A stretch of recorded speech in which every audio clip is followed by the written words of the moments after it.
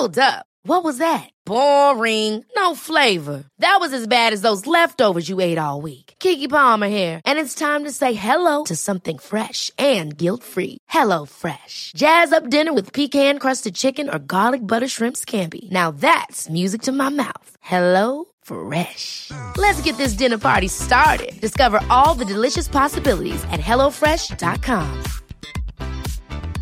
There's never been a faster or easier way to start your weight loss journey than with PlushCare. PlushCare accepts most insurance plans and gives you online access to board-certified physicians who can prescribe FDA-approved weight loss medications like Wegovy and Zepbound for those who qualify. Take charge of your health and speak with a board-certified physician about a weight loss plan that's right for you. Get started today at plushcare.com/weight loss. That's plushcare.com/weight loss. plushcare.com/weight loss. Hey, it's Ryan Reynolds, and I'm here with Keith, co-star of my upcoming film, If, only in theaters May 17th. Do you want to tell people the big news? All right, I'll do it. Sign up now and you'll get unlimited for $15 a month and 6 months of Paramount Plus Essential Plan on us. MintMobile.com/switch. Upfront payment of $45 equivalent to $15 per month. Unlimited over 40 gigabytes per month. Face lower speeds. Videos at 480p. Active Mint customers by 531.24 get 6 months of Paramount Plus Essential Plan. Auto renews after 6 months. Offer ends May 31st, 2024. Separate Paramount Plus registration required. Terms and conditions apply if rated PG. You don't own me. Booking a room with 2 beds at a hotel isn't exactly your idea of a romantic getaway. Orbitz gets it. Visit orbitz.com/pride to find hotels that welcome you to travel as you are. Orbitz. Travel as you are. So just let me be myself to say and do whatever I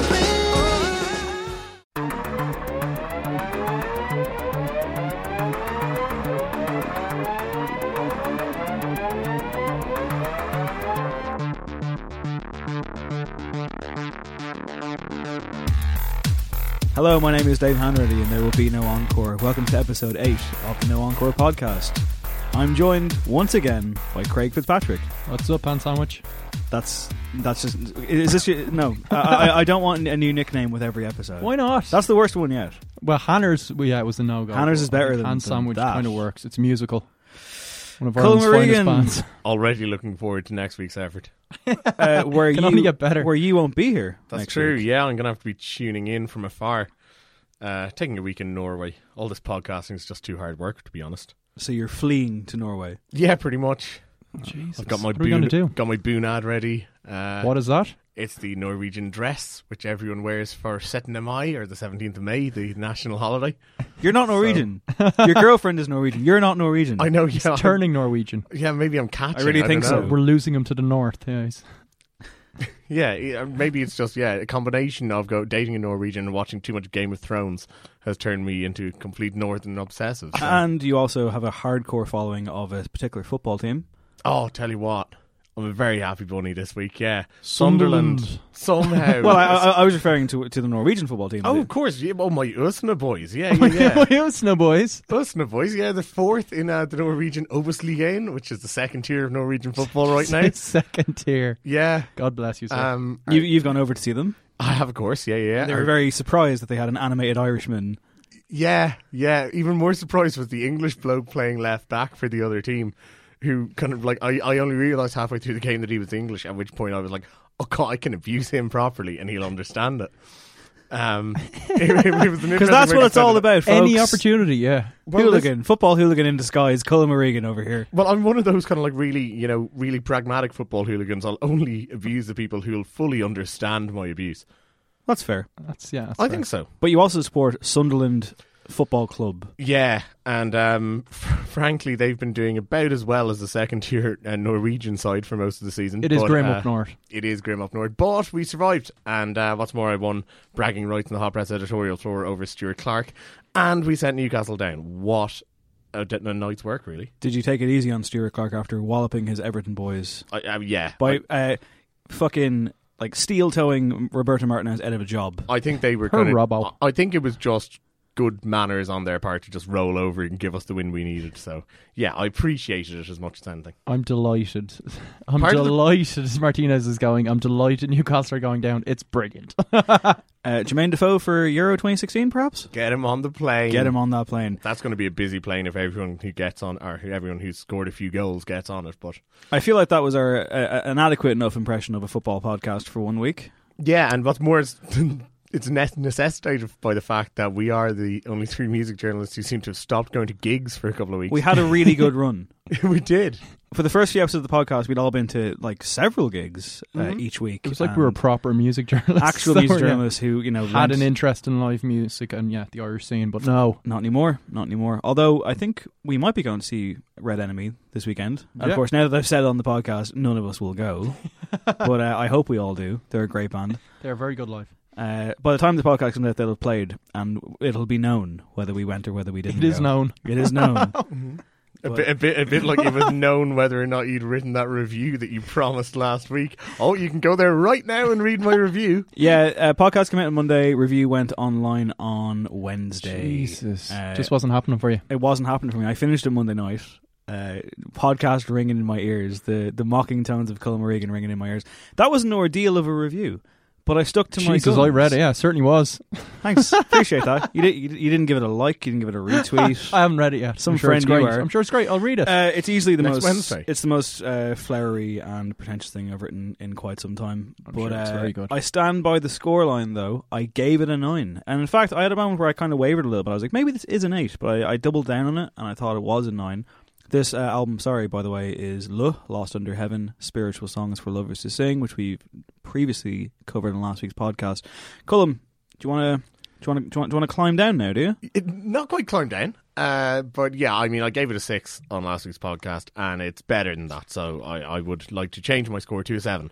I simply realised that, you know, there's an awful lot of bollocks out there that would get a 6. Yeah. And it's better than that. It deserves more than that. Well, that speaks to the whole idea of judging something maybe a bit too quickly in the music world, which we're going to talk about in depth on this very episode later on. But first, all the news that's fit to print. Yeah, or talk about on a podcast, I guess. To be perfectly honest, no, some of this is not fit to print, and so if this is ringing in your ears with an awful lot of bleeping in it, it's not our fault. It's just what's been making the news this week. Like Gene Simmons, as usual, flapping his gums. He's a fucking prick, let's be honest with you. He is. That's the headline, today's headline. And to be fair, most of the time he's an unrepentant prick. The headline I've written down here for the show note was Gene Simmons is a cunt, volume 114. Yeah, but most of the time, like I say, he's an unrepentant prick. This time, at least he seems to have backed down a little bit. He kind of said that Prince's death was pathetic, and that the slow death from drugs and alcohol just is pathetic, is not a cool thing. It doesn't compare to Bowie. That was tragic as a real sickness. Needless to say, he got absolutely pillared for that. Yeah, and it's something he's done before. I talked on a previous podcast about where he spoken of the likes of Kurt Cobain and Jimi Hendrix. I mean, like, if you're dead, you can't make money. What idiots! So it was interesting, his explanation this time around, because he kind of said he expected him to say, I've known a lot of junkies in my time through the music industry, a lot of friends. And you expect him to kind of go, I've lost a lot of great friends, and it's a great sadness, and I just get so upset. But he was just like, pain in the ass was basically the thing. He's just like, they're terrible to deal with. And I was taught that drug addicts, people who struggle with drug and alcohol addictions, I was taught that they were life's losers, essentially, is what he was saying. Yeah. He's actually pulled this stuff before, and of course, like, him apologising and giving a half apology as well is par for the course now. He's talked before about mental health and depression, and 2 days later you see the story updated to Gene Simmons has apologised, and it's kind of like, and I'm sorry, but it's classic Gene Simmons courting publicity, and unfortunately here we are talking about him. Yeah, and when you see Paul Stanley come out and actually say the guy's a git for saying this kind of stuff. He said, Paul Stanley came out and said, embarrassed by cold, clueless statements re Prince's death. Without all the facts, better to say nothing. Apologies. So I think that's a first for Kiss, actually, just, coming out there and saying, Gene, you're a twat, shut up. Yeah, and what's more, he'd no sooner done that than Gene Simmons' wife got involved, which is always when a Twitter war is really going to be a brewing.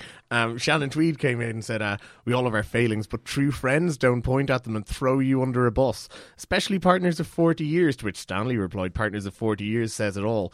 Don't confuse walking under the bus with being thrown under. My apology was correct. And Tweed said, you can't apologise for someone else, it's not up to you. He feels the way he feels. He'd never do that to you, never.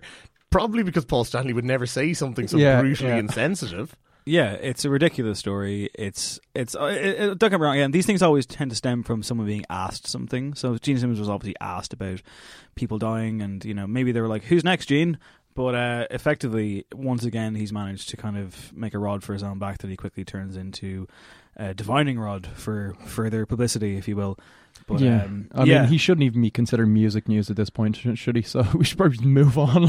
No, he's a dickhead. He's a dick. And Kiss are shit, by the way. Yes, I know. I was like, what? They had one song about 40 years ago. Let's move on to the far more tranquil and not at all objectionable waters of Azealia Banks going nuts and firing some truly incredible abuse in the direction of Zayn Malik. At time of recording, her Twitter account is currently suspended, and for good reason.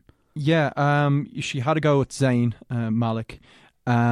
Basically, she took umbrage with what she thought was Zayn copying basically the aesthetic of one of her music videos, and she kind of posted a side by side, and it did look quite close. And she kind of playfully said, "Oh, you're still pretty. I don't mind." He tweeted something kind of very, enigmatic about not responding, and she just... Well, you say enigmatic, I say this is bitchy. I can imagine him clicking his fingers in that sort of no sort of way as he posted What it. was the actual tweet? Did it I don't know. Oh, it was something about it was definitely about her though, was it? Yeah. Okay. It was what the kids call a sub-tweet. Yeah. Oh, was it? Okay, all right. And When then, you're tweeting about someone without tweeting about and then them. she just lost it and went on a racist tirade. And yeah, she fucking did. I mean, Jesus Christ! yeah. I was watching Unbelievable. I was watching that happening live and it being updated, and it was just the more it went on, the more you were like, this is getting really uncomfortable. What's more as well, part of it was directed, and I guess we wouldn't get this, but apparently a 14-year-old Disney Channel star, Sky Jackson. That's right, yeah, was kind of on the line for some of it as well. And yeah, Azealia Banks certainly wasn't treating her like a 14-year-old Disney Channel star. Apparently she said she thought it was her mother that she was talking to afterwards. But Azealia, another one that has a history of this kind of thing, but not on this scale. And it's just, you were watching someone's career just end, essentially. And it just kept going and kept going. Yeah, she was pulled from festivals in the UK after this. She had used lots of homophobic remarks as well as racist remarks, and really kind of went for it, and constantly calling out people who were criticising her for doing so. Called out the UK, the entire rap scene in the UK. Yeah, the entire rap scene in the UK. It really was, as you say, just watching someone light the blue touch paper to their own career. And even when an apology first came, it was the ultimate I'm sorry, but in that it was, I'm not sorry for what I said or the sentiment of it. I'm sorry that people took offence because of what I said, but I don't change my words. I mean everything that I said.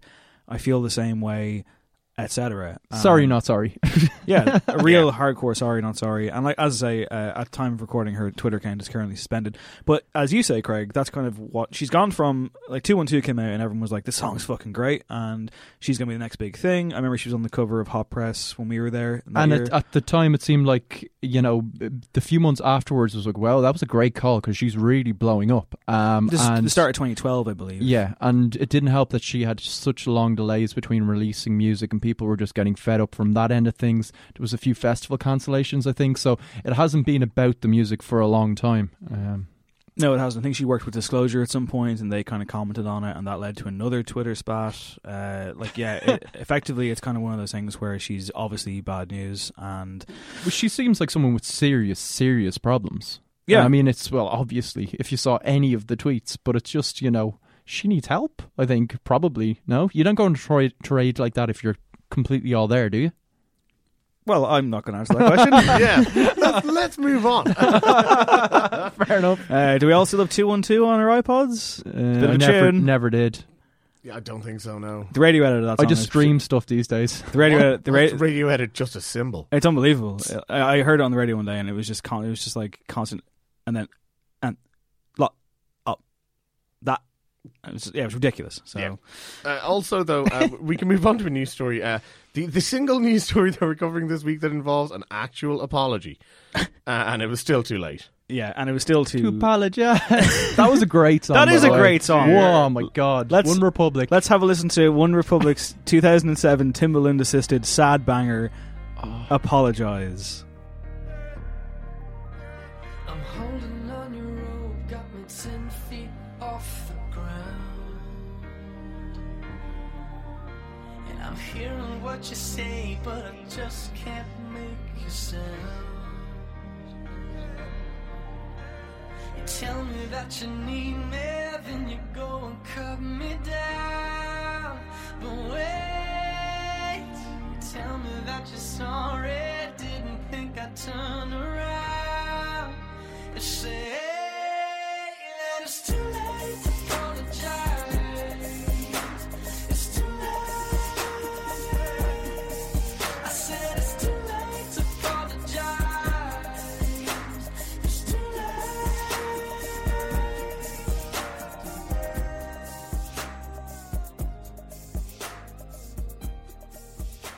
Monumental. Cullum is giving us a look that he often gives, and I'll tell you, man, I did it in my last job. I was sitting there one day and I was listening to some tunes that came on, and I did a John Peel on it, and I listened to it twice in a row. It's a masterpiece. It's an absolute masterpiece. Better than Teenage Kicks, I'd say. Obviously, yeah, it goes without saying. You didn't even need to say it. I think everyone knows.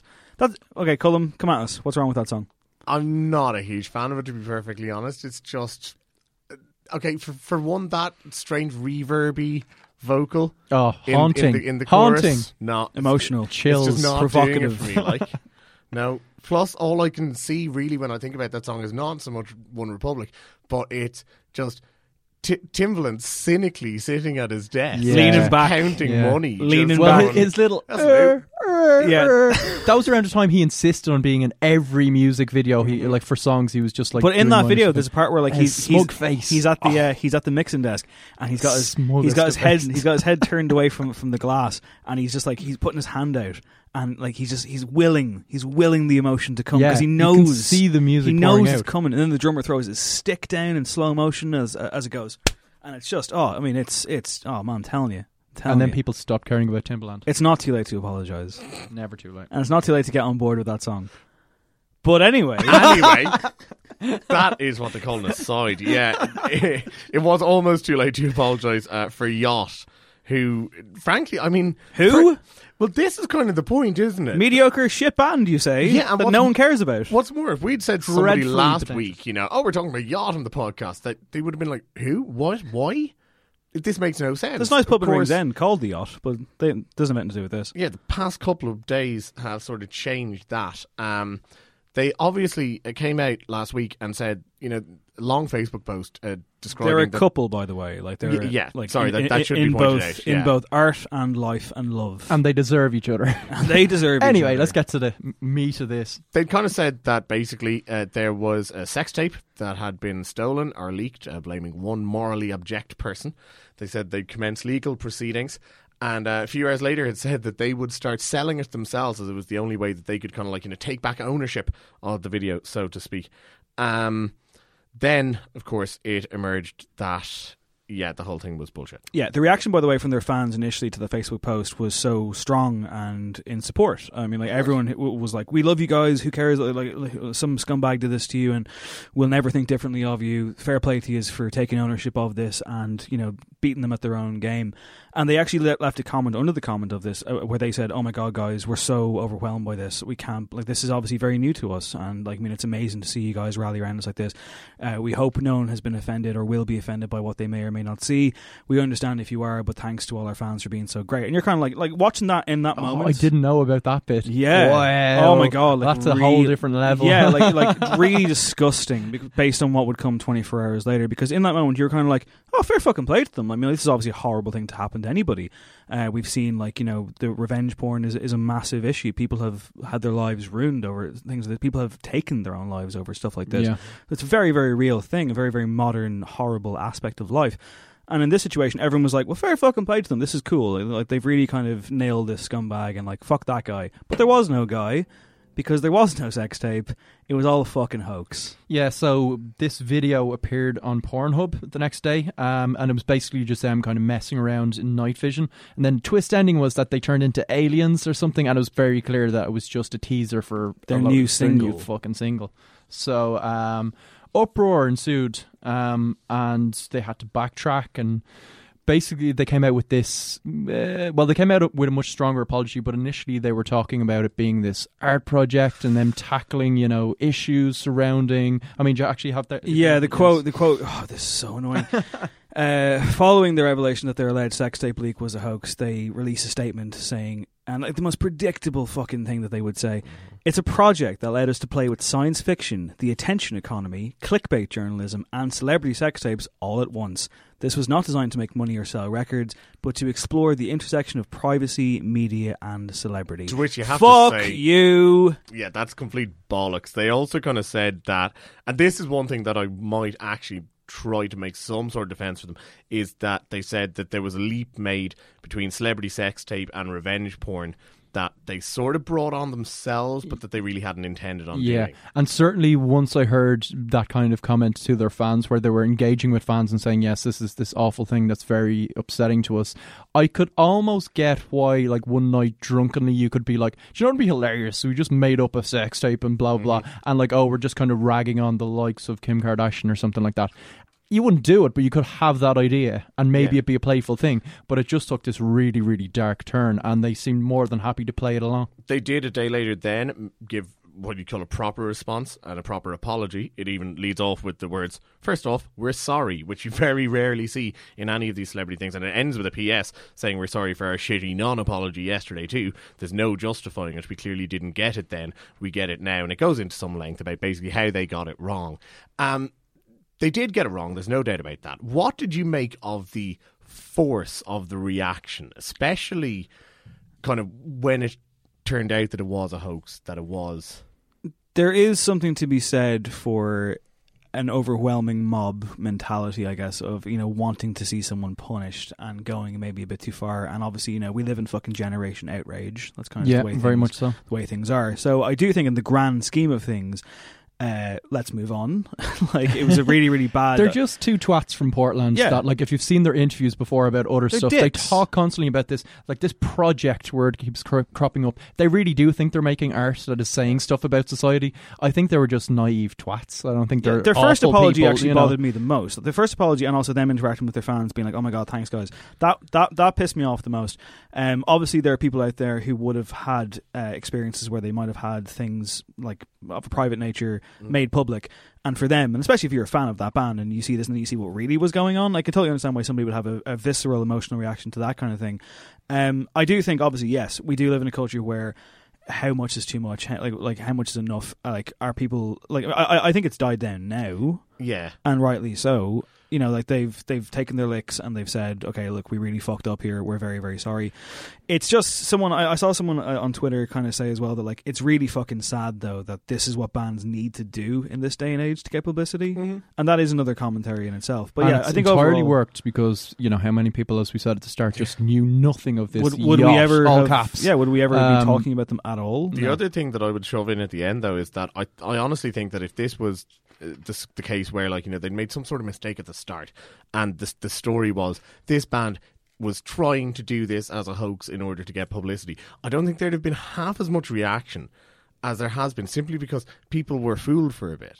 There's nothing that people hate more than actually falling for the hoax in the first place. Yeah, particularly publications. A lot of music journalists came out saying, you know, this was absolutely, you know, pulling the wool over our eyes. And it was, you know, to a certain extent, there is a lot of room for musicians to do more of that stuff. There's not enough kind of good pranks done anymore, but this was obviously a terrible, terrible one. But yeah, because what it does though, and I think what pissed people off, as well as getting kind of caught out, is the fact that people took them at their word over something that they were very empathetic towards. People were like, a situation where they were presented as victims. Yeah. And it wasn't just like, oh my god, we had all our gear stolen, or, you know, someone has embezzled all our fucking money, or whatever, or someone has hacked our website. Like, it wasn't even that. It was a case of, like, because this was planned. They had emailed, like, websites before saying, hey, we're going to fake this, we're going to fake a server crash, we're going to pretend to leak a sex tape and, quote, get out in front of it. And if it was calculated. If the first thing you do is go to Gawker with your plans, you know you're just in a bad way. Let's just end it right there. Yeah. Yeah. Anyway, in summary, don't listen to yacht, they're crap. Although, frankly, when we look at some of the music that's come out in the past week, that can be said about more people, including this guy. I got this feeling inside my bones. It goes electric wavy when I turn it on. Off from my city, off from my home. We're flying up no ceiling when we in our zone. I got that sunshine sunshine in my pocket. Got that good soul in my feet. I feel that hot blood in my body when it drops. Ooh, I can't take my eyes off of it. Moving so phenomenally. You're more like the way we rock it. So don't stop. That was Justin Timberlake and Can't Stop the Feeling. It was something of a long-awaited release from Justin Timberlake. And Craig just exploded there. Was it long awaited? Let's just go again, what? Was it long awaited? No, we're fine. Like, I think Craig just like had a laugh. It's all Was good. it? Was it long awaited? Yeah. No, I wasn't waiting for it. No, not at all. Okay. I feel like 2005 and Future Sex Love Sounds seems a long time ago now. I think Justin Timberlake has lost it completely. Well, he had those twin albums, which was probably, 2 or 3 years ago now? Maybe a bit more, in fairness. No, 2 or 3 years ago. And like, the 2020 experience. They both did really well in terms of charting. They sold a lot. They were very long. The first one's better than the second one. The first one has got like Mirrors on it, which is a fucking great tune. There's some beautiful songs and there. some other really good stuff. The second one, however, I gave it 2 out of 10 for Drowned in Sound when I reviewed it for them, because it's fucking abysmal. It's a self-indulgent, horrible vanity project that, to me, brought forward someone who is just completely spent. This song is... I mean, it's written with Max Martin for the animated movie Trolls. Yeah, I mean, it's for a kids' film. Based so on the Troll Dolls of Yore, which features the likes of Anna Kendrick, Gwen Stefani, James Corden, Russell Brand, John Cleese, Zooey Deschanel, and Timberlake himself. And it's shit. It's his... Well, now, I mean, like, you have to throw in as the sort of caveat there. It's written by Max Martin. So, you know, he of the sort of like bubbly Swedish pop fame, Justin Timberlake basically had nothing to do with it. It is for the movie Trolls, so it's aiming at an audience that is very much different to what Justin Timberlake has been aiming at for a long time. So, I mean, I'm really not sure whether he's, kind of in line for the blame for this. The other thing, though, I have to jump in and say that, like, I mean, you know, he's been working on like a bunch of stuff in the past while. He's been, you know, gigging with a few artists and guesting with people, and he's still such a huge deal in the States that, you know, it is long awaited. People are interested in what he's doing. There was a threat to kind of move towards country shit, which, I mean, had as much fear for anybody. Threat, I hope. Yeah, but I mean, you know, he did stuff with Chris Stapleton at the Country Music Awards and stuff like that. I think it was Little Big Town that he was threatening to get into studio with. There has been a lot of noise over the past while about what he's going to do next, and he does still hold that weight in the States. I like Timberlake. He's a very charming guy. I think My Love is one of the best pop songs ever written.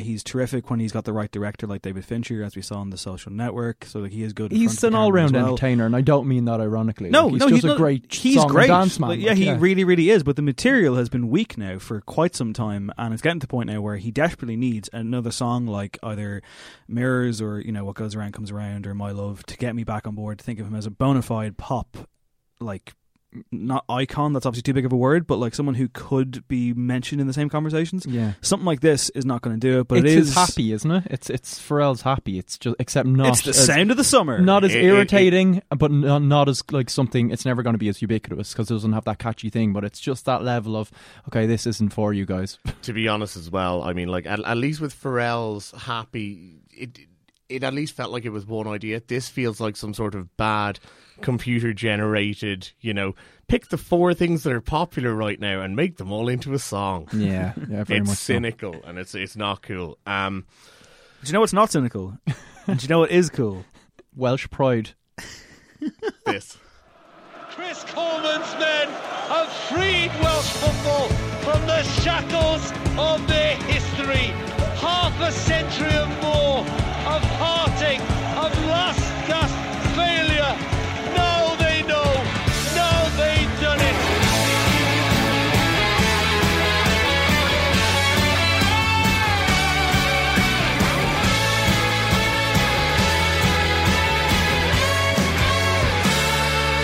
Not since 1958, one Brazil would make our hearts break. But now that France has arrived, it feels so good to be alive. Let's not forget Gary Speed. He wore his heart upon his sleeve. And if he is looking down, then our love is all around. One could almost say that was a Scottish hand. Certainly Jordan's hand went up as well. Let's have a look. I think think it was George. Now this latest setback which leaves everyone wondering when, if ever, Wales will eventually make it to the finals of the international competition. So come on, Ramsey, let's set the world alight. When Gareth Bale plays, we can beat any side. So come on, Wales. So come on, Wales. With Ashley Williams. And we go to Craig Fitzpatrick first, long time Mannix. somebody who was on to me recently, being like, "You've heard the Holy Bible, right?" And I was like, "Yeah, probably." And you're like, "Get on that right now." So, would you say that "Together Stronger" brackets Come On Wales is their best song since Faster? I'm a bit disappointed they didn't go with the industrial feel of Holy Bible for this, because I think it would have just shot through a lot more of that kind of passion and angst that the Welsh national team has had over the years. It's a song of desperation, but ultimately triumph. It's for the working man. It says a lot about Thatcher. It's hopeful, but it's great. Colin, rescue this. Yeah, well, this song swaps Thatcher for Gareth Bale and Aaron Ramsey. As you do. Yeah, as well as this bizarre chanty passage that starts with Chrissy Coleman. There's a Hal Robson Canu melody ends with shout Hal out. Robson Canu, and I mean, I guess these sort of team songs aren't easy to do. Well, they look like they had fun. That's in the video, Nicky Wire is bopping about with shades on. The players, the lyrics are just, I mean, even the rhyme scheme, it's like clear Nicky Wire was just in the taxi on the way to the studio, just like dashing out lyrics. But why are they doing it? Like, they don't need to do this. James Dean Bradfield's, his performance vocally is the same intensity as anything he's ever done. It's going to ruin all their other music for me, because it's just he's singing it with the passion. Yeah, it's like the masses against the classes. It's like, what the hell? And I mean, clearly he wants he's got a guitar with the Welsh fucking crest on it. And I mean, Nicky Wire is just bopping about with shades on in a suit like he's on coke. I mean, because he's just why not? The team look like they're having a grand old time. But here's the thing, it's a football song for Euro 2016, and they are massive fans of any kind of Welsh sporting endeavours. So they're properly into it as well themselves. Yeah, legit. But here's the thing. I know it's shit, and I know it's a football song, but I don't think you can make that kind of caveat, because ultimately it's the Manic Street Preachers, or it's probably not is there Mannix. But here's the thing. MSP. I don't know what else they could have done, and I wasn't expecting anything off the beaten path here, but come on. What I will say is this is bad. The chorus is dreadful. You expect them to at least give us somewhat of a hummable chorus. What I will also say, though, is that Ireland's song has not been released yet. The last time we got to the Euros, we had Damien Dempsey, some of the members of the Chieftains, if I remember correctly. Danny O'Reilly Brezzy? Singing The Rocky Road to Dublin, remixed and changed up to suit the event. So, before we start ridiculing the other nations' musical efforts, maybe we should wait until our own. Well, the Galaxy on Twitter today were saying that they'd like to do it, so hopefully they'll get to do it. They won't, but it'd be great if they did. Yeah, it would. But when Euro 2016 rolls around, we'll really delve into the world of bad football songs, so stay tuned for that. In the meantime, we'll delve into the world of actually good music, and this from Minor Victories.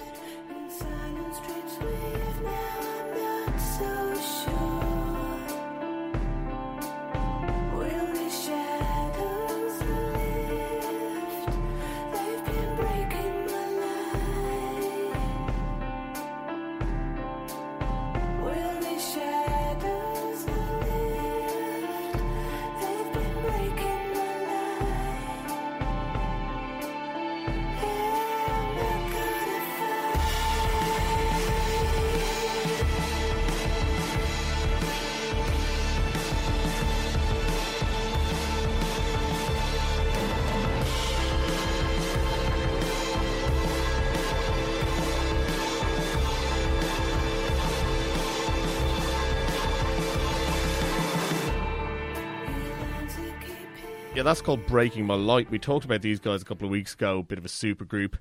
Okay, what did you make of the song, Dave? I think it's great. The album's on the verge of kind of making its way to people's ears. We talked about, like a supergroup, as you say, featuring members of Mogwai, Slow Dive, Editors, and Handheld Cine Club.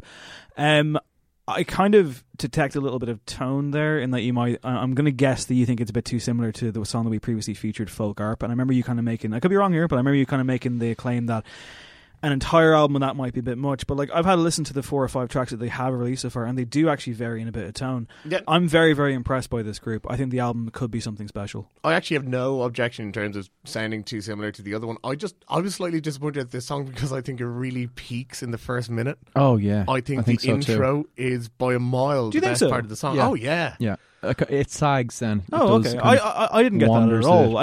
I will say that Folk Art, for example, has a gigantically wonderful crescendo in it, and this doesn't match that. But This almost goes the opposite. But way.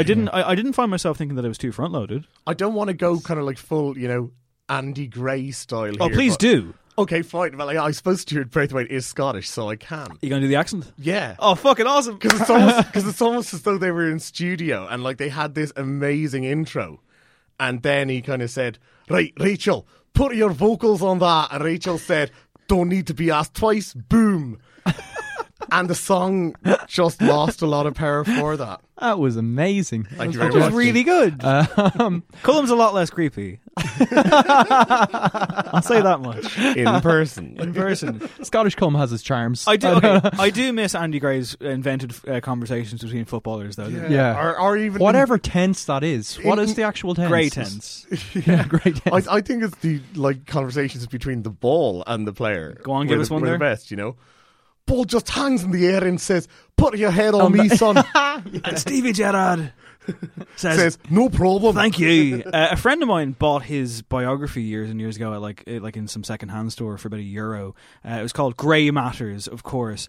And apparently there was lots of stories from his past about how like he was bought or like he came in as like a trainee at Villa or somewhere or before Villa, and basically like there was some other player at the club who was meant to be like the next big thing, and that guy didn't go on to be the next big thing. And Andy Gray like ends this story by going, and I was sold to Villa for £1 million, and it's basically Alan Partridge. Needless to say, I had the last laugh. He said that basically every chapter ends that way, which doesn't surprise me at all because Andy Gray's a fucking cretin. Small little man. Well, yeah. to be fair, I mean, if He's also the Jim Ross of football commentary, and I do miss him from that point of view. well, it should be said as well that if Alan Partridge is ever to leave the screens permanently, it will definitely be in a plot line where he gets caught in a sexist tirade and literally sent to the Middle East.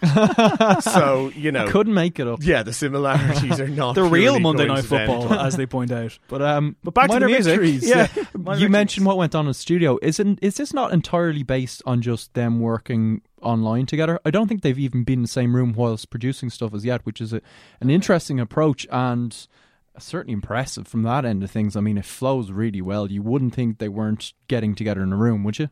Yeah, No. no. I wasn't aware of that, Yeah. and it doesn't sound like that whatsoever. Yeah. So that's definitely an album that I'm looking forward to Epic hearing, drums as well. Yeah. Love the those production is drums. absolutely though. Oh, beautiful. yeah, and it's Gorgeous. got that kind of swell. Yeah. Yeah, excellent stuff. We also like this from Local Natives.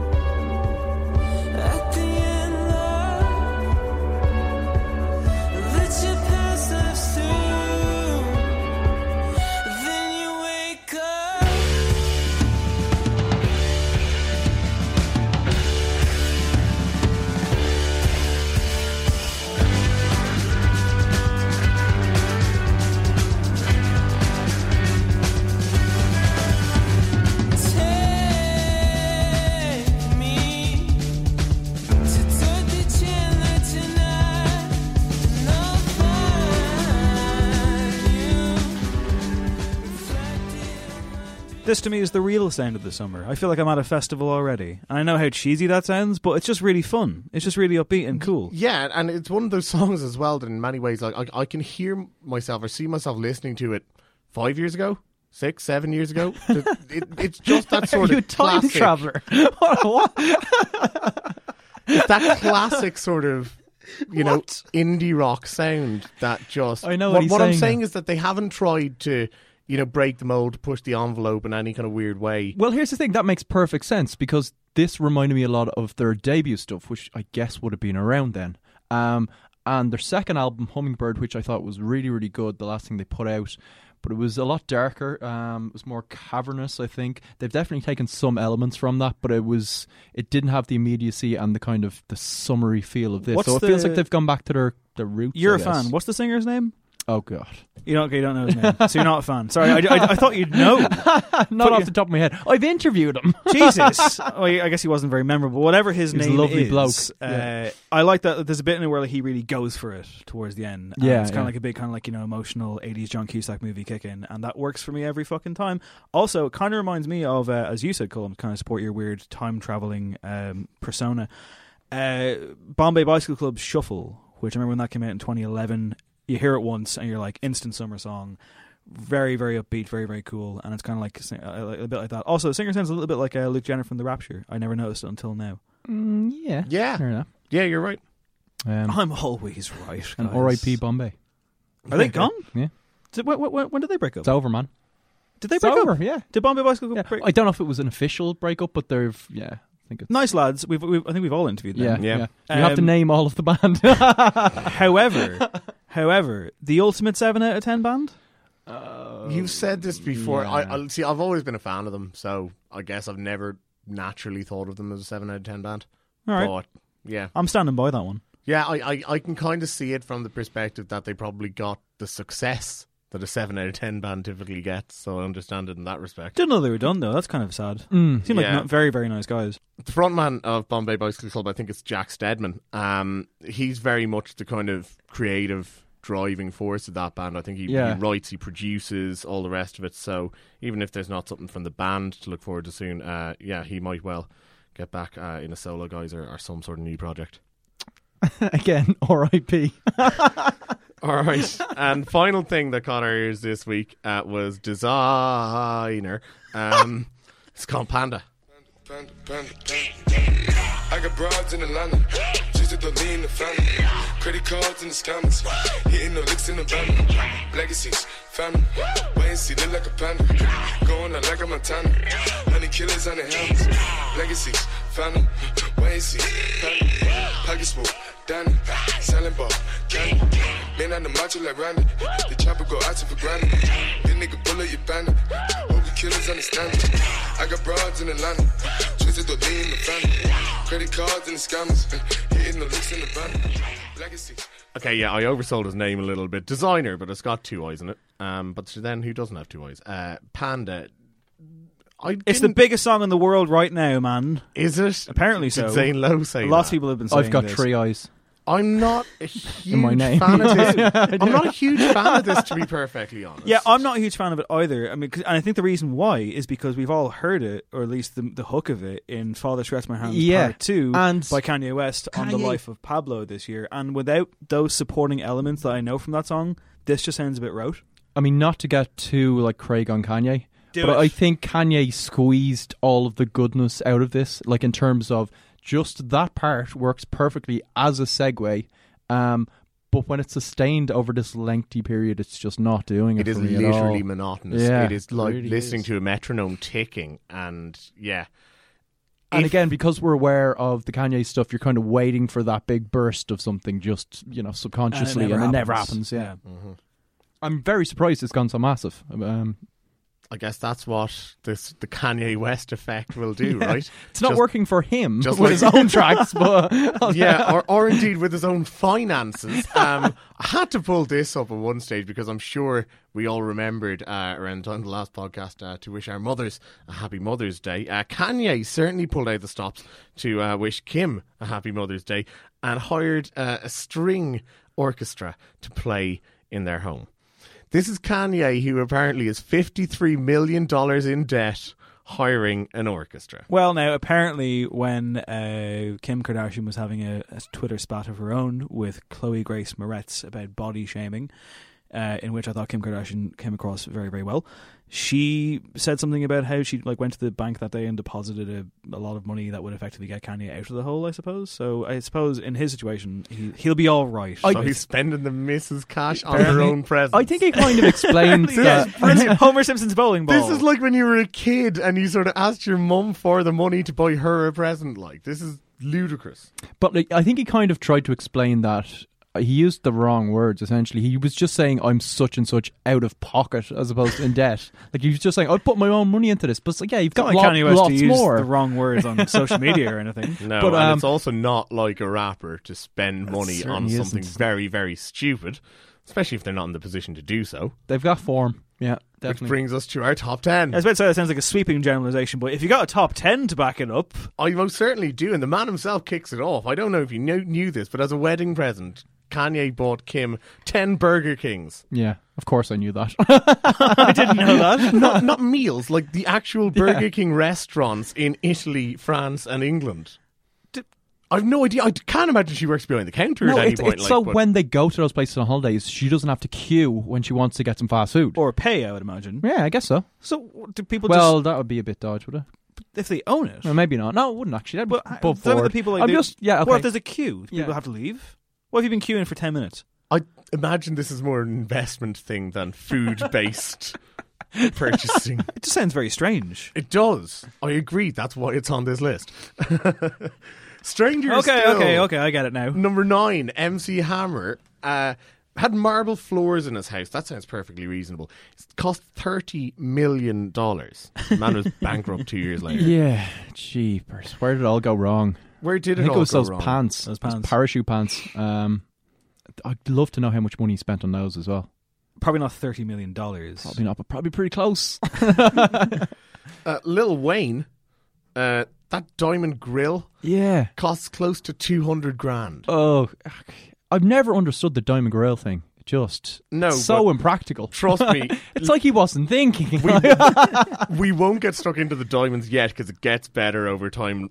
Drake at number 7 good has old a shower, right, with LED lights that adjust to mood and a water head that emits a lavender scent. That sounds tremendous. But it's Drake, so just It's mood. so It's just constantly blue. I'm going to say that I would approve of that. I would enjoy that shower. Really? With Drake in it? No. Okay. Nah. You know, half Even the if time he Drake sang. probably showers sitting down anyway. He's probably just going to bore the hell out of you. Probably. Number 6, Russell Simmons. Yes, I know he's not a rapper technically, but a rap mogul. He actually did that thing of a gold toilet. Oh, you couldn't use it, could you? That's too much. Too much. Yeah. I think I could probably bring myself if necessary. But yeah, the diamonds really step up. probably would. The diamonds really step up here. Okay. Would you vomit into the gold toilet? Oof, I'm not sure, to be honest. You'd probably start inhaling flakes and making yourself sicker. Is it safe to sit on gold for a length of time? It doesn't have. Does gold have proper? No, I suppose you can How wear does it gold. flush? Yeah, you can surely wear wear it all yeah. the time. Surely water would eventually... Gold No, I'm just thinking of Goldfinger, that bird with the Oh, gold right. stuff. Yeah, no. Yeah. No. Okay. That's All a right. movie. That was a documentary. And number 5, Sean Just Connery. Blaze has a diamond-encrusted PlayStation controller. Yeah, I like that. That's good. At number 4, The Game, who spent 100 grand on a Bentley GT covered in diamonds, to which you're kind of thinking, that's quite good value, actually. Bentley GT diamonds, 100 grand. Yeah, a lot of diamonds. It's a remote control toy for his son. Oh, fantastic. 100 grand. 100 grand. $100,000. And presumably guaranteed to just smash into the worktop within about 20 seconds. Gets run over by a fucking Volvo or something. Brilliant. At number 3, 50 Cent. This is my favourite. I was waiting for him. I was like, where is he? This is my favourite of, this is a sensible purchase. Oh no, you've got that terribly wrong. He bought one of those tour buses with a studio on it, which makes perfect sense, and gave it to Soulja Boy. Nice. Why? Yeah, he'd signed Soulja Boy, and then I think the album didn't come out for a year or two. That's right, yeah. And then even when it came out, it no didn't one sell. cared, because Soulja Boy was gone. At number 2, French Montana, who is an animal lover, but also, unfortunately, a drug lover. So I nearly said, aren't we all? No. He ends up basically making these decisions while high. He bought a capuchin monkey named Julius Caesar, but he also bought 2 baby tigers while monged. Oh, man.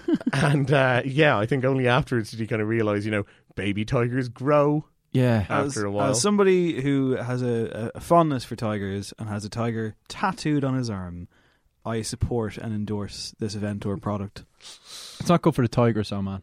And at number 1, I agree, need but to be free. I totally agree with that. Yeah, I'm not into tigers. I'm being just saying, caged all right? or anything. But Marcy wouldn't be pleased if I could hang out with a tiger for a day and it wouldn't kill me or anything, I'd be happy with that. Okay, all right. At number 1, It'd be really good. We'd go number places. 1, Dave. is Lil Jon. Of course it is. He is the birthday! Sorry. He has the largest pendant ever. It's £5, so big he has to actually carry it in his hands because the chain won't support it. It has nearly 4,000 diamonds. It cost $500,000. But the biggest problem with it is that it says Crunk ain't dead. That's not just a waste of money. That's incorrect. Yeah, Crunk is very much dead. And just by virtue of his chain being wrong, he's number one. If anyone's wondering why Craig said happy birthday, it's because of a Yellow Wolf song in which this happens. 2 bottles shouting, 2 bitches waiting, 2 teams, that's a win-win situation. Happy birthday, I'm feeling brand new. Drinks on me, for me, not you. I love that bit so much. It's tremendous. There was a solid month-long period in Hot Press where you were like, Dave, and you just play it. And then you interviewed Yellow Wolf. Yeah, he was great. Lovely guy. Yeah, he stole my lighter. Yeah, I thought he offered you some smokes. No, well, he kind of did, but I was on the job. He just stole your lighter. Well, he just kept it. He used it for his own cigarette. Did you get it? You never got it was back? a cigarette. Okay. No, well, he forgot about it. Cigarette, I don't know. always... Cigarettes make you forgetful after half an hour or so. That was do they? That was a classic. You gonna stay around for the gig, man? And you're like, yeah, and then you went home, wasn't it? I couldn't actually make it. I would have liked to have seen him, actually. I'd say he was pretty good. Yeah. That album was very strong. He was a nice dude to talk to. I'm surprised Jay-Z buying Tidal wasn't on that list. Listen, we like satire. Yeah. Have you cancelled Tidal yet? Dave, we need to move on because we have 2 albums to review. 2 albums that, when we were recording the last podcast, we didn't even realise were coming out. Frankly, some people reacted very quickly to the release of these albums. So quickly, in fact, that they could scarcely really have had time to listen to them.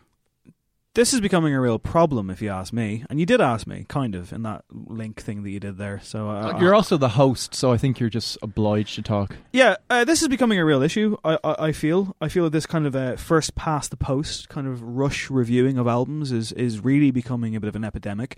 This year in particular, we've seen quite a bit of it.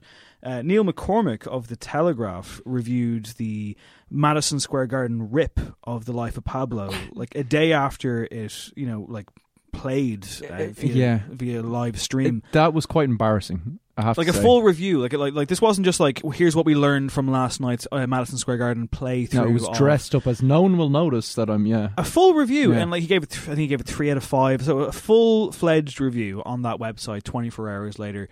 And when people called him on this and said that's not the fucking album at all, and he didn't even play he didn't play Fade, and obviously it's not even like jumping around. He was talking about a video game he was designing about his mother. He got an email. He got an email at one point. It's hardly should have left that in. It's hardly like an optimum listening experience, and it wasn't even the track listing that would emerge. Of course, as we know, because there was a bunch of other tracks added to it and everything. And then not the best track listing, by the way. But anyway, came out about a week later. Moved on. But the point is, when people criticize Neil McCormick about this on Twitter and elsewhere, he kind of got all stroppy about it and all smug and kind of quite trollish, if you ask me, and didn't re-review it, didn't review the actual record, and seemed quite proud of his efforts. And it was a strange one because with a lot of these people, I would let them almost off the hook to a certain extent, because there's obviously pressure from people above them to be like, we have to be first out of it, as you say, first past the post once the album comes out. But this was a case of, he could have just said, the album's not out. Like, if the album wasn't out. It was pure arrogance of a really kind of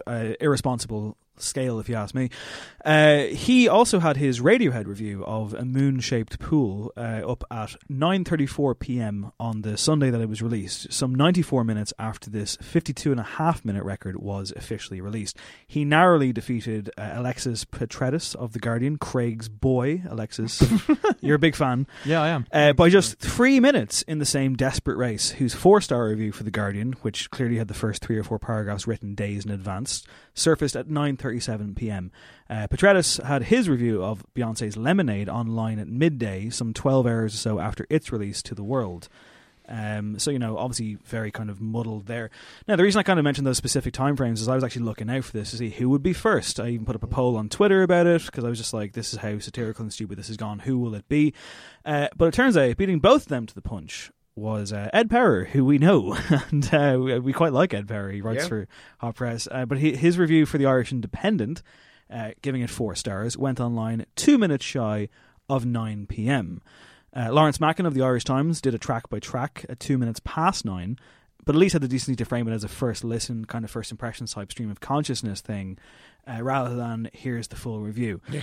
Now, the argument could be made that in the cases of some of the above, advance copies may have been issued. However, it wouldn't shock me if all of the above got their first listen, as we did, sometime after the official worldwide release at 7 p.m. on the Sunday that this was released.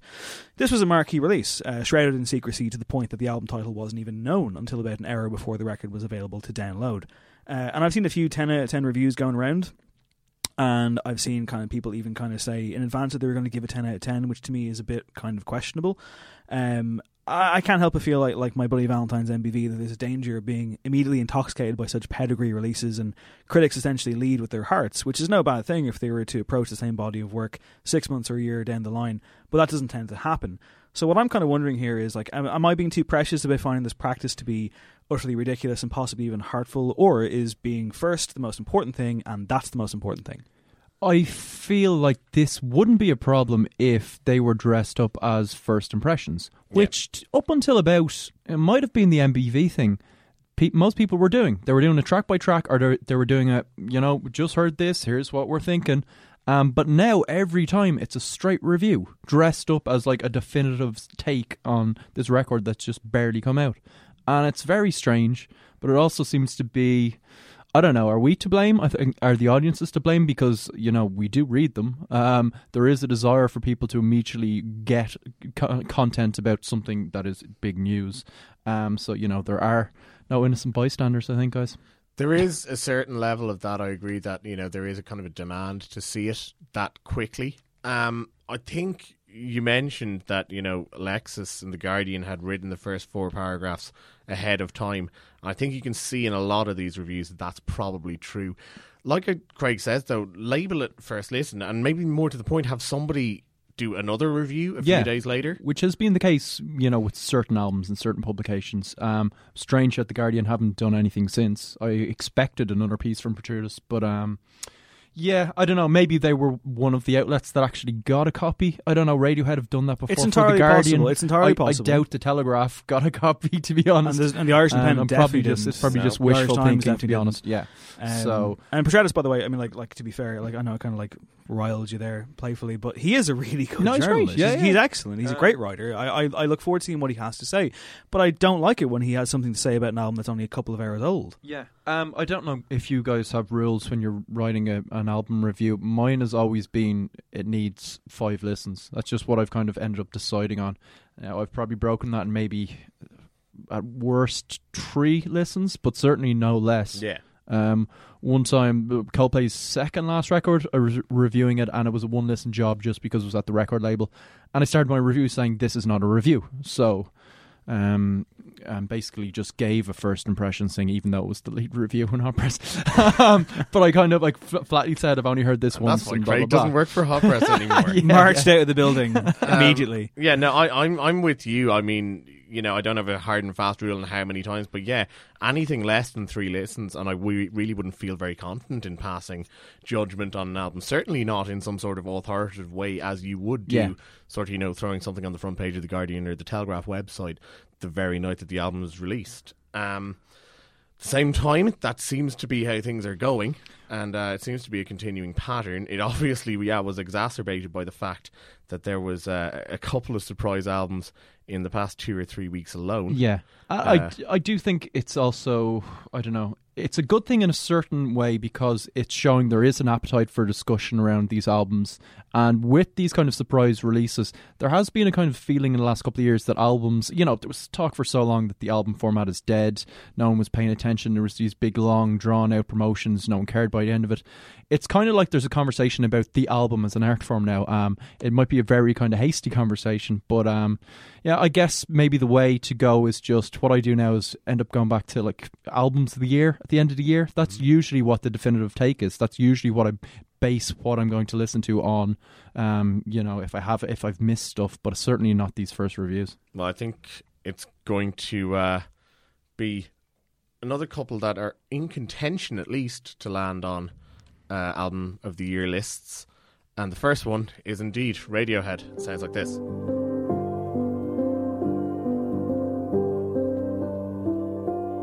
They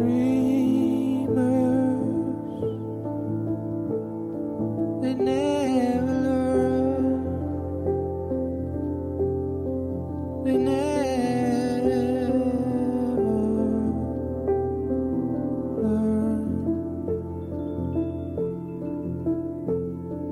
Beyond the point of no return. Of no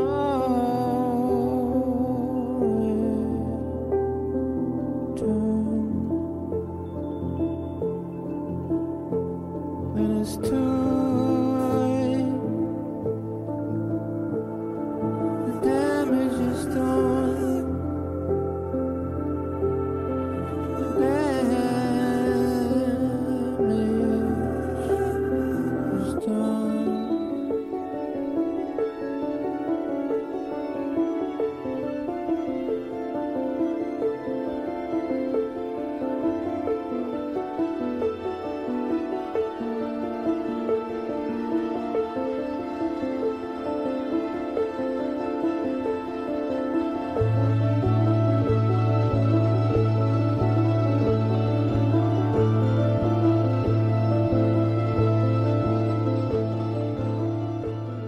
Yeah, that's Daydreaming. It's from the new Radiohead record.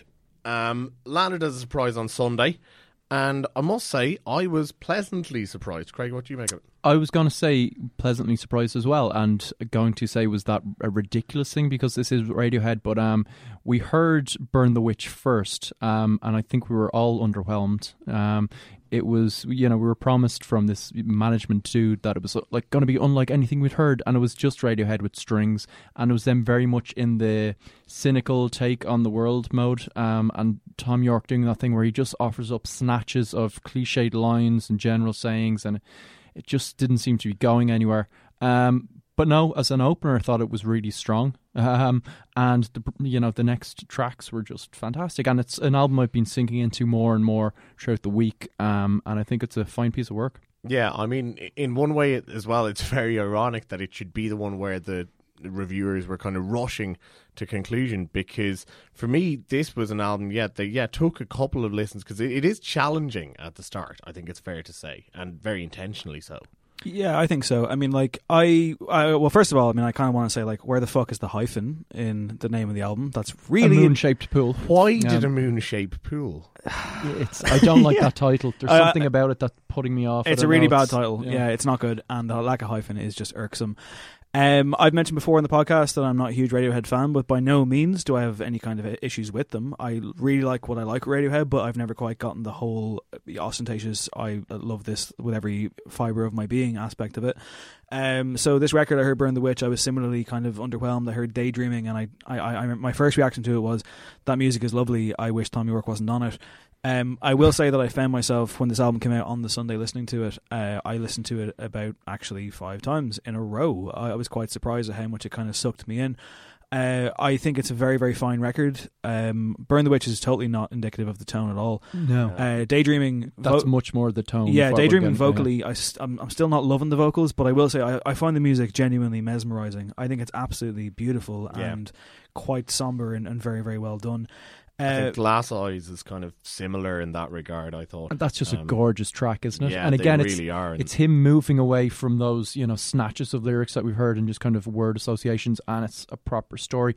And it feels like a lot of this record, certainly as it progresses, that it's the most personal maybe Tom York's been in quite a while. Well, this appears to be like his post-divorce record. Well, yeah, he separated from his wife, I think, last year, but then, ironically, there's quite a lot of happiness on this as well. At times, by Radiohead standards. Very, just like shafts of light every now and then. You get a bit of levity and a bit of brevity, and I thought I was also getting almost resignation at some point. Like there's lyric in there that's I'm happy to serve, and it was almost as though that sort of really rambunctious and really sort of I guess contrary Tom York of old was gone a little bit and had matured or had, simply given up. I'm not sure. Yeah, it does have that hazy. The music as well totally sits with that. It's like, okay, we hate the title, but it is like getting into this deep pool. Yeah, I mean, it's very.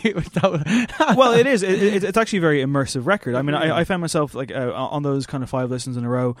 I found myself sitting at my desk and at my laptop, and like I actually, this kind of sound, I probably can't describe this very well, but I almost found like my peripheral vision kind of melted away, and I just found myself focused entirely on this kind of singular idea. Like, it really took me over, and I was quite surprised that it did that. Even like there were points when the album kind of actually made me, it surprised me. The song Identikit, halfway through on my first listen, I was kind of like, this isn't really going anywhere. I really needed to do something different now. And then all of a sudden, in comes this very strange, over-the-top, again by Radiohead standards, choir, which comically kind of reminded me of the Dr. Zaius refrain in The Simpsons.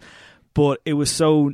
I needed something alien to come in there, and it did, and I was so impressed by that. But actually, on the subject of that Samade, which I think it's a lovely, lovely song.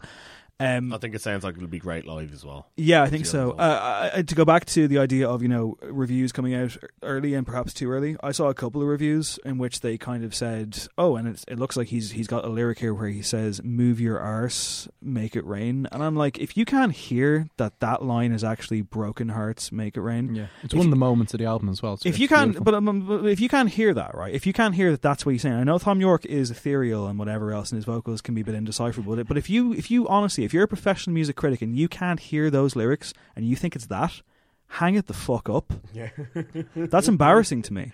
Yeah, it is true. It was bad. But that song is kind of a jumping off point where I think there is a bit of, light in there, and the numbers, he's talking about the future is inside us.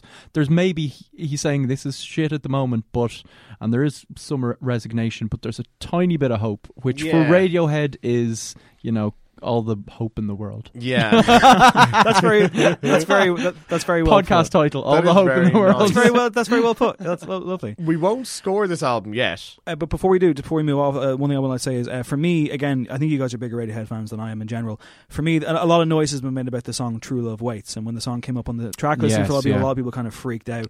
I have no history with that song. I will say that, judging it on hearing it on this record, I think it's an absolute beauty.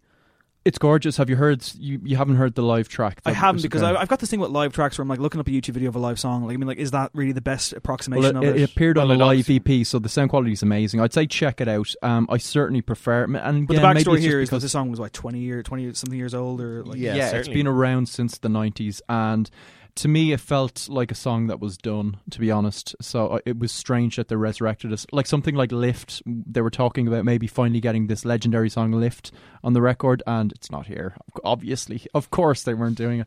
But it just seemed like they had many, many songs that could have fit on it. And it's great, but I just don't think we talked about the layers on this record. With that take, I think maybe it takes something away from the melody. It just becomes slightly too jarring.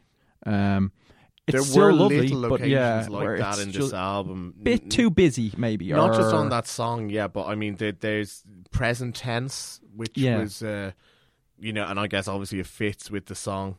The title is a very intentional pun. The tension and anxiety in the song is very literal and very tangible, but there's just so much reverb on the vocals at times that you're starting to lose the actual melody and lose the song itself. And occasionally with the drumming, I mean, Phil Selway is just a machine to the point where it's sometimes you just think it is a drum machine. Who won't be touring with them? Really? Okay. Yeah, they've announced a different drummer. Okay. Good luck to that guy. At the same time, because he's a metronome. That tour, if I recall, is I think 12 dates, so it's probably not going to be anything too long term. Like I say, we're going to hold off though on giving a score for that Radiohead album, because there was another release last week that caught our ear. This is James Blake.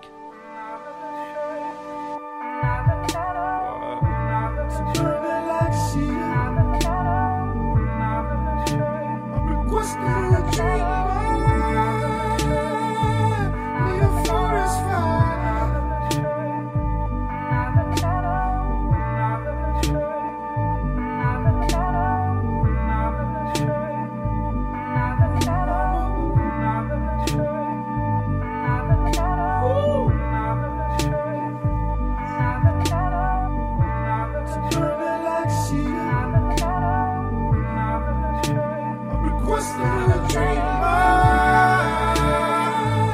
Need a forest fire. That is called I Need a Forest Fire. Features Bon Iver. And it was not a representative of the sentiments of our poor friend Josh stuck in Canada last week, but that is wow. That is James Blake, and it's a track from The Colour in Anything. Yeah, we were barely out of the door of the studio when we realised that James Blake had just announced. We were sinking a pint in the sun, yeah, and we were like, "Hey lads, indeed. look what's coming out at midnight tonight." Yeah. What do we make of this, Craig? I know you're a fan of James Blake. Yeah, I'm a massive fan. I think he's a real talent. You know, people talk about that debut record, but the second album, Overgrown, was just immense as well. I thought it showed real development. It introduced more R&B kind of influences, and it just kind of sat really well with me. And this, again, it's you know, we talked about Drake and an extremely long album. This is as well. This is the elephant in the room. I mean, James, 76 minutes. This is the thing. I find with this record, I mean, I don't have much of a history with James Blake. If anything, I find him quite abrasive. I like him. I think he seems like a really cool guy. I know you've talked to him a couple of times, Craig, and you were found him very charming and self-effacing, and he seems like a cool guy. Perhaps as evidenced best by this clip from the worst interview of all time via Newsnight. James, congratulations. Now, you've seen off David Bowie and the Arctic Monkeys. How does that feel? Seen off. It's not the words I'd use. What words would you use? Bested? Been pleased to share the stage with. Well, actually not David Bowie, I suppose. Although he was on the stage in a video. He was there in spirit. Now, sadly, not all of our Newsnight viewers will have downloaded Overgrown yet. What can they expect? Don't let this, bauble. Don't let this bauble sway you. Just. I hope that it takes you to a place that is positive for you. I don't know. But what's your record like? I mean, is it a howl of pain about England and the planet today, or is it more ambient chillax? Give us a flavour. Oh, chillax. That's progressive for Newsnight. Very progressive. Anything beyond skiffle is progressive, but please tell us, what sort of things can we expect to hear? So yeah, ambient chillax. I mean, that clip never gets old to me, and I think what's part of what's so good about it is that James Blake handles himself impeccably well during it, completely understanding what stupid interview he's finding himself in. So I like the guy. I find the guy very interesting. I thought that I like the guy. I like the guy. I like the cut of his jib. Yeah. He's a good kid. I thought his work on the Beyonce record was great. Kanye West loves him. All that kind of good stuff. But here's the thing. Here's what I'm kind of building up to. The 76 minutes thing, this record being 17 tracks long and 76 minutes, is a massive roadblock for me personally. And I'm actually going to do something I thought I wasn't going to do. And I'm going to expose myself as a massive hypocrite now, because what I'm going to do with That's our job. What I'm going to do with this record is I'm going to do what Craig has done with Kanye West's Life of Pablo, and I'm going to pick the 10 tracks I like the most and choose my own adventure, so to speak, because I really like this record, but it's a commitment, and I don't know if I'm up to the commitment, because I do find myself losing a bit of interest despite the fact that I'm enjoying what I'm hearing. I think it's perhaps kind of contradictory here.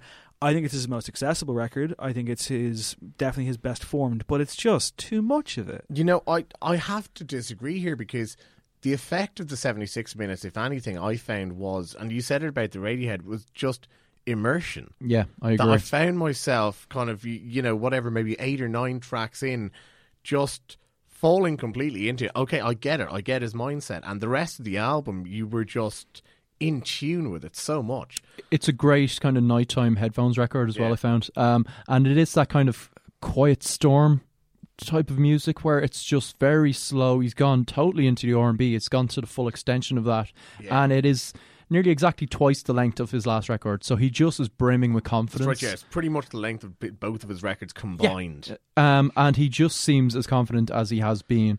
And with the debut, he wanted to be a singer, but he had all this kind of, criticism from the dubstep community because he was the dubstep poster boy, and I think he was caught between those two worlds. And when you say abrasive, Dave, occasionally there were moments and cold moments on that record, but he's moving to this really warm place. I just think the full soul and I expression. think warm is actually a great word for this. It is very kind of natural, I suppose. Do you both honestly think, though, that the amount of tracks, the amount of minutes here, you wouldn't lose a thing? Yeah, no, to be honest, well, I mean, okay, would you lose a thing? Like, I can see one or two that you might take away. I think you'd still be looking at it. I think it was over an hour.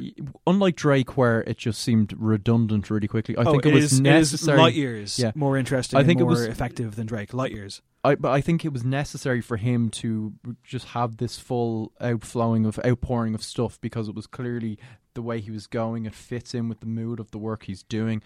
He's worked with Bon Iver on this. He's worked with Frank Ocean apparently on this. Frank actually features on one of the tracks. And just, that's a great trio. It should be said as well. That's a fantastic trio. It should be said as well that, I mean, I don't mean this to sound patronising in the sense of like, maybe he wasn't capable of this all along, but I felt that musically things stepped up a notch in this record. Yeah, very much so. I'd always had the one reservation about James Blake, that when things got too stripped back, that he kind of lost it when it went completely minimalist. It's kind of that thing of, when you walk into a room and there's a very fine line between being like, stylishly minimalist and empty. Yeah. That's Craig when he walks into a room, though, isn't it? he was on the wrong side of that. He was on that side where you kind of walk in and you just go, where am I meant to sit? Do you have nothing for your walls? Well, it was almost like a fad that I guess the XX were involved with that, and it was very fashionable for a time. And actually, a lot of people would say he does his best work when he's just stripped right back to that voice. And some of his most powerful songs are like that, but it's not going to sustain an album by any means. The other thing as well is that, like, it needs to be like of the sort of quality that it can survive with just that voice, or just that voice and the piano. And I mean, like, the title track I thought did that. Very much. That song "Forever" I thought was fantastic. Forever's fantastic. Choose Me, is Choose Me? Choose Me is that's a beautiful song. And then you kind of go to the other end of the spectrum. I thought Put That Away and Talk to Me was kind of almost a turning point of that album. I think that was the moment where I realised, I've had sort of like whatever it was, 20, 25 minutes, can't exactly remember, of this album. And this is the moment where I've got it. And I know why this song, with its kind of random samples, I know why it's quite so jarring and quite so unsettling, even though it isn't sonically speaking. It's because I'd managed to sort of get into that mindset. I'd reached that level of immersion and he's now an artist that does that for me as well. I've talked about it before, and maybe I talk about it too much, but just the greatest artists do that thing where you're in their universe, and I think James Blake is becoming one of those people. Certainly on this record, for me, you're just right there with him. It's powerful stuff. There's suitable albums then to come out at roughly the same time, suitable albums to pit up against each other in terms of making a choice. Dave, if you had to walk out with one of those records right now and leave one behind for the rest of your days, perhaps surprisingly, I'm actually going to pick James Blake, simply because I think I think that there's more here. You mentioned kind of Headphones and Night record. I've done that with Radiohead, and I haven't done it with James Blake, which is why, I find if I was to give this a score, I would actually probably come back in next week with a different score, because I kind of feel like I haven't properly sank my teeth into this one as much as I would want to have, simply because it's just been an awful lot of music to get through in the last few days, and I do want to kind of give it the proper experience that it might richly deserve. And I do feel it from the listens I have had, and I have had more than 5, I do feel like there's more here than there is on Radiohead's album. I think there's more to kind of enjoy long term, and it will reveal itself, which isn't to say Radiohead isn't great, but no, for me, it's James Blake all the way. I Need a Forest Fire is my song of the year, I think. Yeah. Really? Yeah. Wow. Those harmonies, man. Those harmonies. I just can't. You can't even. He can't even, folks. James Blake for me as well, I must say. The Radiohead album, I mean, like I said... Take that, Tom York. Get a fucking haircut, pleasant surprise. I mean, somebody asked me... Nothing wrong with Tom. Somebody asked me earlier about the Radiohead album, and I said, like, I really can't find any holes to poke in it here. It is a very good record. There's nothing ostensibly wrong with it, and frankly, I kind of approached that album with the fear that there was probably going to be something wrong with it that I wasn't going to like. There wasn't, but James Blake for me, this sounds like a record of a guy who's just upping his game, a guy who's actually found his top level. And I guess the fact that he's been lauded far and wide, especially by musicians, is probably now coming very clear to the public. Kanye knows. Kanye always knows. He's rarely wrong about music. So yeah, I think there we have it. A clear winner in our album face-off. So what do Radiohead have to do now? What's the forfeit like? I don't know. Get DJ. They have to put the album on Spotify. Oh, that's good. They have to get DJ Lethal onto a track in the future, perhaps. I don't know. It's a callback. So that is a callback to our Red Enemy episode. You should all listen to. Yeah, and by the way, also for everyone, I would say please go on to Headstuff's music section and have a read of. We've had quite a fine run of reviews in the past week or two. Excellent reviews of Anoni, of this Radiohead record, of James Blake, and also of Overhead the Albatross, whose album is out now. And if you haven't heard that, we spoke to them on the very, very first episode of this podcast. They're a great bunch of lads. They've taken a long time to release this record, which has been made much of. Everyone knows that. But the great news is that it's totally worth the wait. It's called Learning to Growl. I think we're all fans of it at this table. I encourage you to go and listen. And congratulations to their entire crew, because it's been a long work, a long time coming. And it's a wonderful piece of work, so well done, guys. Yeah, well done, fellas. Woo! So, that does it for this week, guys. Cullum, I hope you enjoy Norway. I hope do my very I best. hope it brings you everything that you need and more. All right. Can you give us any Norwegian phrases? Spill av fjernelsen. And that means? Let's play from the beginning. My Netflix stuck in Norwegian. Okay, well, I guess that's all you need, is it? Craig, can you give us any foreign tongue? You knew I was going to set him off. I nearly said something awful there, but I won't. Well, it's goodbye from all of us. Thank you very much, Craig. Thank you. I've had the time of my life. 1,000 thank yous to Colin O'Regan. Cheers, mate. And to play Hold on. 1,000 thank yous. I'll split them with you later. He's not going to be here next week, and I need you. I need to neg you to keep okay, you, all right. to make I'm you in, come buddy. back to the podcast. Just love me. I'll think about it. Okay, so to play us out this week, a new hardcore band from Dublin by the name of Orangutan. They feature Neil Nelly Keating from the rather excellent Within a Mile of Home podcast, Whammo podcast. If you haven't listened to that podcast, I would recommend it. Two lads from Dublin, one of whom is over across the waters in the UK. It's a weekly show about current affairs, about MMA, about music and film. Great bunch of guys. There's only two of them. I met I met Neil at a party a while ago. Lovely guy. So this is his new band. Craig has lost his shit again. This is amazing. I'm going to keep it going though. We had an outtake last week where Craig just lost it, and it'll never be heard. I'm good. He's good. So yeah, Neil, Zach, Whammo podcast, great lads. And this band, Orangutan, is a hardcore band. The song is called Spirit Level. It's from their debut EP, which is called Learning to Be Human. Up now on their Bandcamp page, and a pay what you want deal a la Radiohead back when they used to not want to make lots of money. So this is Spirit Level and Orangutan. Of course, if you want to hear your music on this podcast, drop me an email at music@headstuff.org and enjoy this record. Thank you for listening. There will be no encore. This has been no encore. My name is Dave Hanratty. Take care.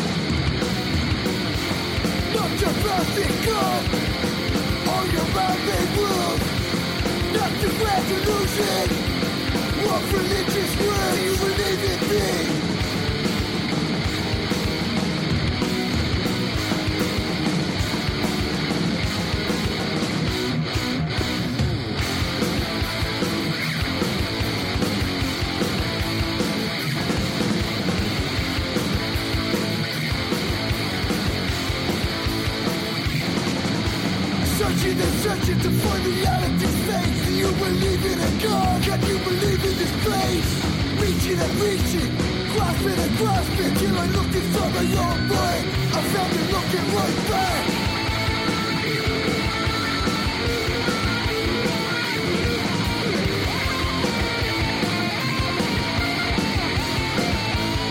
I found it looking right back.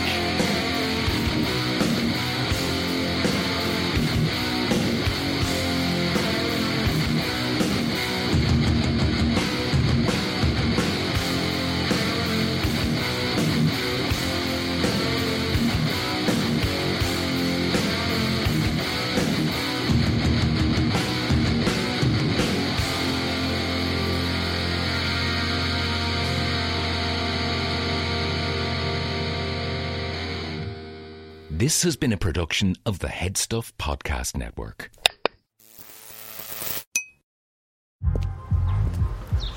The only thing better than grinding all night for your side hustle is your roommate picking you up with Mickey D's breakfast. The perfect pickup deal. There's a deal for every morning at McDonald's. Right now, taste breakfast perfection when you get a warm and savory sausage McMuffin with egg for just $2.50. Price and participation may vary. Cannot be combined with combo meal.